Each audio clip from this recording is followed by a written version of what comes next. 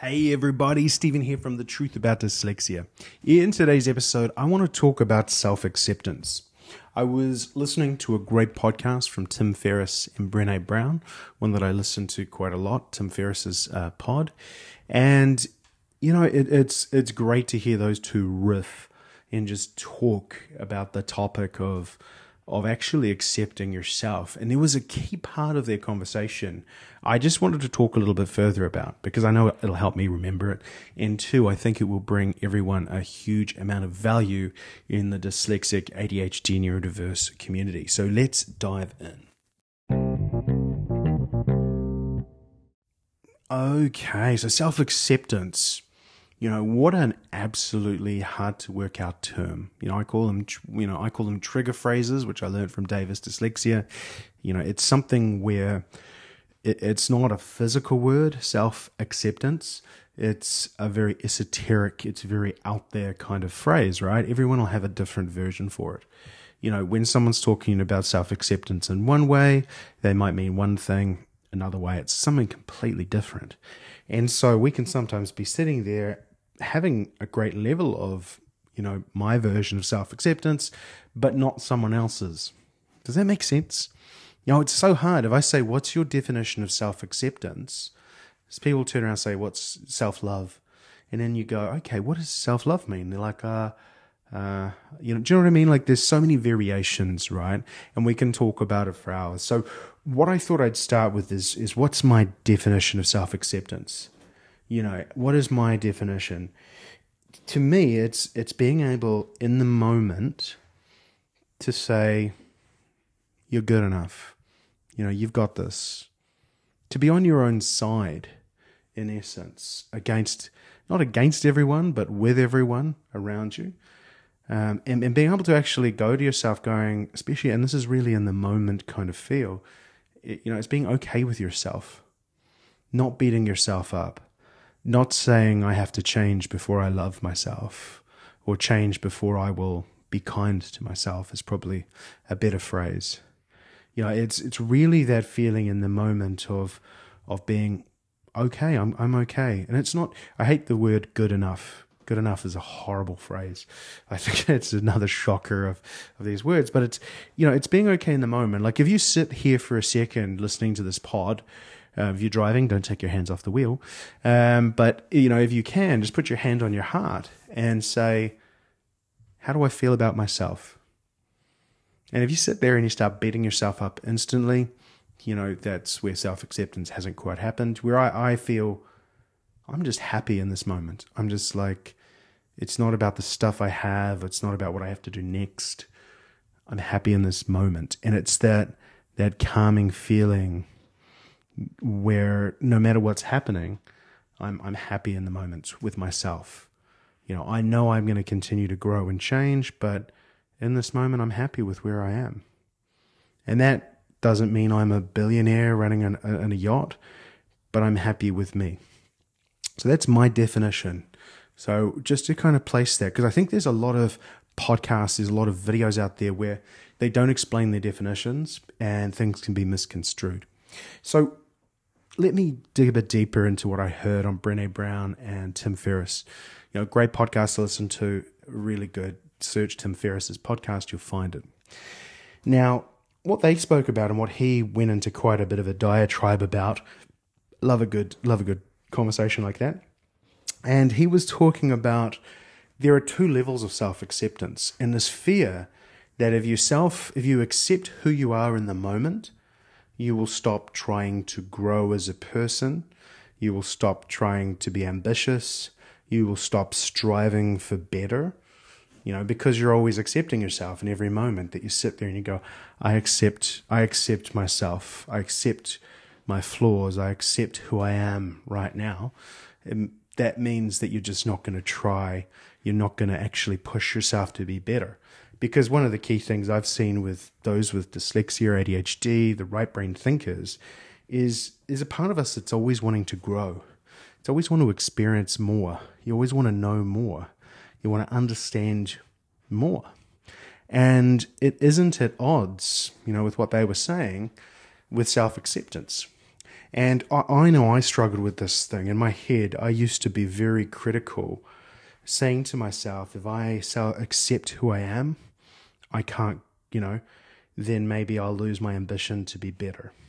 And that was a key part of my identity. So when you feel that those two are at odds, you can never find this kind of in the moment calm. And the way I liked what they put is it's kind of, I keep going back to this strategy versus tactical, this vision of yourself in the future versus you in the moment. Now, those two can be actually the same but separate, because who you are in the moment is the person, that's going through this. And many of us struggle to slow down long enough to actually feel into ourselves. It's painfully hard, and it's taken a long time to get to where I am. But, being able to go, hey, I am good enough, but I also am striving to be better. Like I look at, the easiest way to look at this is to reflect on a year in the past. If you think, who were you a year ago and who are you today? How far have you come? Have you changed? Have you learnt some stuff? Have you grown in different areas of your life? I always used to think, the way I used to tell myself is, it feels like every year is a new life. It feels like I've lived a fresh perspective because I mold my perspectives around what's changing around me. But, that's a good way to look at it, is how far you've come. And many of us would say, hey, we've probably gone quite a distance. Not in everything, but in a bunch of places we've come a long distance. And so in that moment, and this is a really hard topic to talk through. So hopefully I'm, holding your attention a bit and I haven't lost it. But it's trying to be able to find this balance of going, hey, I accept myself in the moment, but I'm still, the person I am in the moment still wants to continue to grow and move forward. And when you actually grow from this place of understanding that and understanding that self-acceptance, I think it changed my life. There was a period there where I was never good enough, and I was driving to be ambitious because I wasn't good enough. I came from a place of not being self-aware of who I was, really understanding the way my brain worked, the way I operated, always wanting to be someone else, someone on the external, trying to drive to be this person. And it was kind of like, I don't want to say growing based on anger, but it was growing from a place of just, it was a horrible place. Now does that work? Hey, there is a lot of people who grow that way. Are they happy? I don't know. And it's, they used a great example of some of these athletes that have won, ring after ring, in whatever sport they play. They're at the top of their game. They've been fantastic. But they're on their third husband or wife. They don't talk to their kids. And, day to day, they're using addiction to survive because they hate their lives. But on the outside, they look successful, but they've actually got these horrible places. And a lot of the time, that's been driven from growth from a non-self-aware, not a great place, right? They've used anger or fear or frustration, comparison as the driver. Whereas when your growth comes from self-acceptance, it's kind of you find this kind of, I'm trying to explain the feeling. It's this calmness. It's this calmness in knowing that when you accept yourself, nothing in the day can hurt you. Like it's very rare anything can in that respect. How do I say this better? Bear with me. Using this intuitive diet I'm on gives a great example. Is that people, when they're on a food plan or they're deciding how they want to eat, many of us who struggle with it focus on every individual meal like it's the temple. That meal is going to change everything, good or bad. But in the grand scheme of it, one meal makes no difference at all to your weight. It's what you do on a consistent basis that makes your weight. Does that make sense? And so what I'm trying to get at there is saying that when you accept yourself on a day-to-day basis, you're happy in the day, whatever happens. And because you're happy in the day, as you move towards your growth goals, They happen at the right speed for you, the right pace. You're grateful as they appear. You're happy as they appear. They appear in a way that you love and you enjoy. And, that's what I've started to find over the last 3 or 4 years, going from a place of reactivity and probably negativity to myself, to others, and in just kind of a blah state, to being a point where, hey, I'm good enough. Again, there's me using that horrible statement, but, I accept myself for who I am in this moment. I accept the place, the person I am. And from this place, I will continue to grow, help more people, love my life more, and tweak every day. There will be harder days some days, there will be better days other days, but I'm going in a direction that comes from self-love, self-acceptance. And I think, why am I doing this podcast? I just think many of us need to know this or hear this more.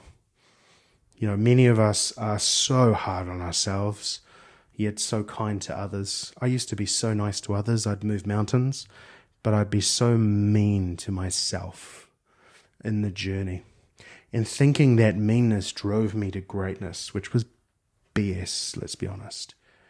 As I've started to say, hey, slow down and feel into myself and let myself be who I am, to love my dyslexic, my ADHD mind, and know that, it is what it is. It's a tool for me to work with, and I love it. I love what I've been given and all the things I'm grateful for. It changes your outlook.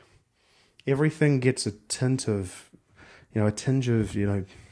refreshed feelings. I don't know. It's hard to explain this, but all I would say is if you do find yourself giving yourself a hard time, really take a moment, put your hand on your heart and ask yourself, tell yourself with honesty, I love you and everything about you, or me in your case, not me, you know what I mean.